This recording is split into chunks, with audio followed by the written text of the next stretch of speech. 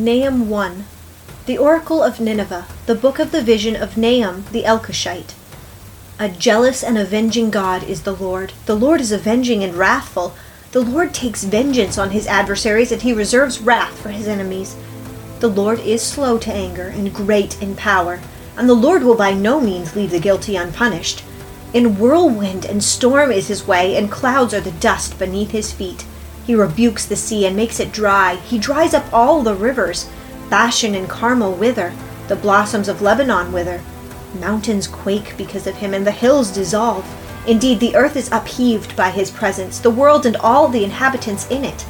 Who can stand before his indignation? Who can endure the burning of his anger? His wrath is poured out like fire, and the rocks are broken up by him. The Lord is good, a stronghold in the day of trouble, and he knows those who take refuge in him.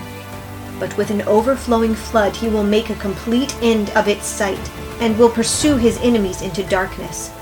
Whatever you devise against the Lord, he will make a complete end of it. Distress will not rise up twice. Like tangled thorns, and like those who are drunken with their drink, they are consumed as stubble completely withered. From you has gone forth one who plotted evil against the Lord, a wicked counselor. Thus says the Lord, though they are at full strength, and likewise many, even so they will be cut off and pass away. Though I have afflicted you, I will afflict you no longer. So now I will break his yoke bar from upon you, and I will tear off your shackles. The Lord has issued a command concerning you. Your name will no longer be perpetuated. I will cut off idol and image from the house of your gods. I will prepare your grave, for you are contemptible. Behold, on the mountains the feet of him who brings good news, who announces peace. Celebrate your feasts, O Judah, pay your vows, for never again will the wicked one pass through you. He is cut off completely. Chapter 2. The one who scatters has come up against you. Man the fortress, watch the road, strengthen your back, summon all your strength. For the Lord will restore the splendor of Jacob like the splendor of Israel, even though devastators have devastated them and destroyed their vine branches. The shields of his mighty men are colored red. The warriors are dressed in scarlet. The chariots are enveloped in flashing steel, when he is prepared to march, and the cypress spears are brandished. The chariots race madly in the streets. They rush wildly in the squares. Their appearance is like torches. They dash to and fro like lightning flashes. He remembers his nobles. They stumble in their march. They hurry to her wall, and the mantlet is set up. The gates of the rivers are opened, and the palace is dissolved. It is fixed. She is stripped. She is carried away, and her handmaidens are moaning like the sound of doves beating on their breasts. Though Nineveh was like a pool of water throughout her days, now they are fleeing. Stop! Stop! But no one turns back. Plunder the silver, plunder the gold, for there is no limit to the treasure, wealth from every kind of desirable object. She is emptied. Yes, she is desolate and waste. Hearts are melting and knees knocking. Also anguish is in the whole body, and all their faces are growing pale. Where is the den of lions and the feeding place of the young lions, where the lion, lioness, and lion's cub prowled, with nothing to disturb them? The lion tore enough for his cubs, killed enough for his lioness, and filled his lairs with prey and his dens with torn flesh. Behold, I am against you, declares the Lord of hosts. I will burn up her chariots in smoke. A sword will devour your young lions. I will cut off your prey from the land, and no longer will the voice of your messengers be heard. Chapter 3. Woe to the bloody city, completely full of lies and pillage. Her prey never departs. The noise of the whip, the noise of the rattling wheel, galloping horses and bounding chariots, horsemen charging, swords flashing, spears gleaming, many slain, a mass of corpses, and countless dead bodies. They stumble over the dead bodies. All because of the many harlotries of the harlot, the charming one, the mistress of sorceries, who sells nations by her harlotries and families by her sorceries. Behold, I am against you, declares the Lord of hosts.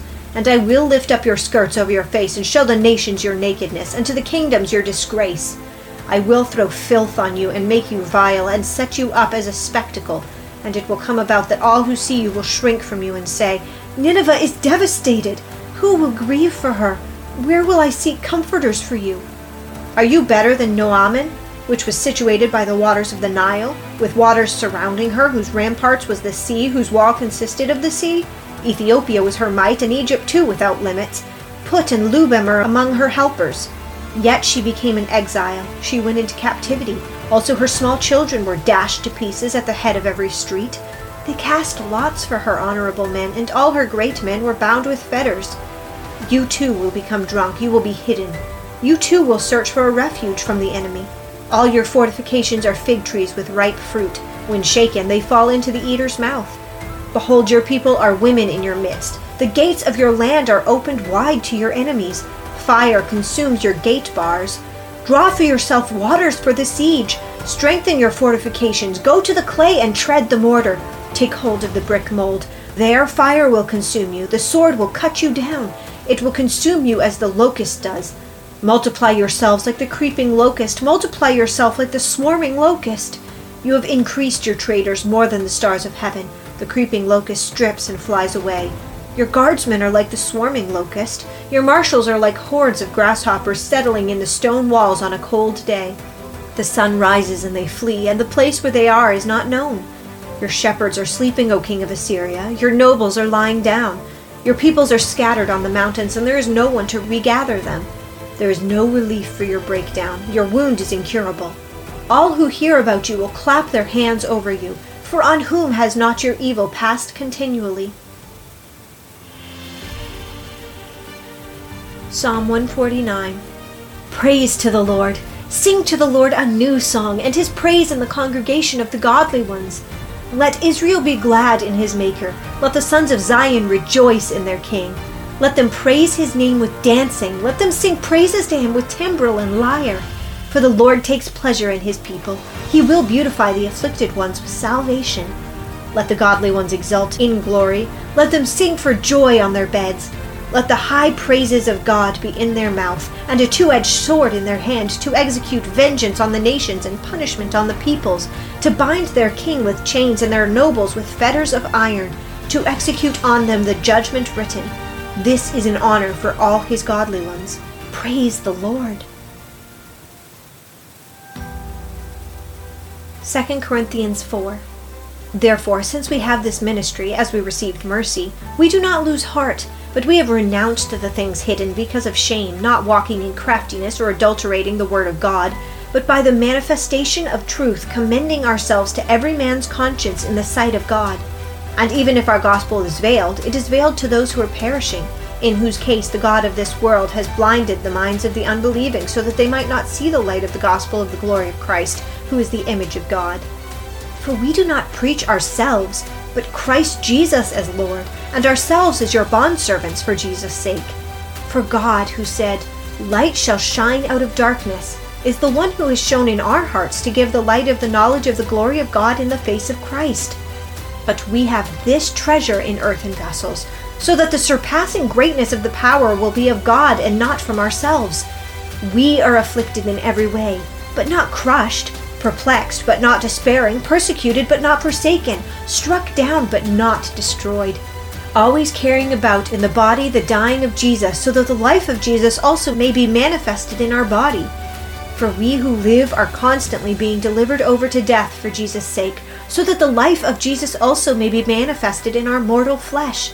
So death works in us, but life in you.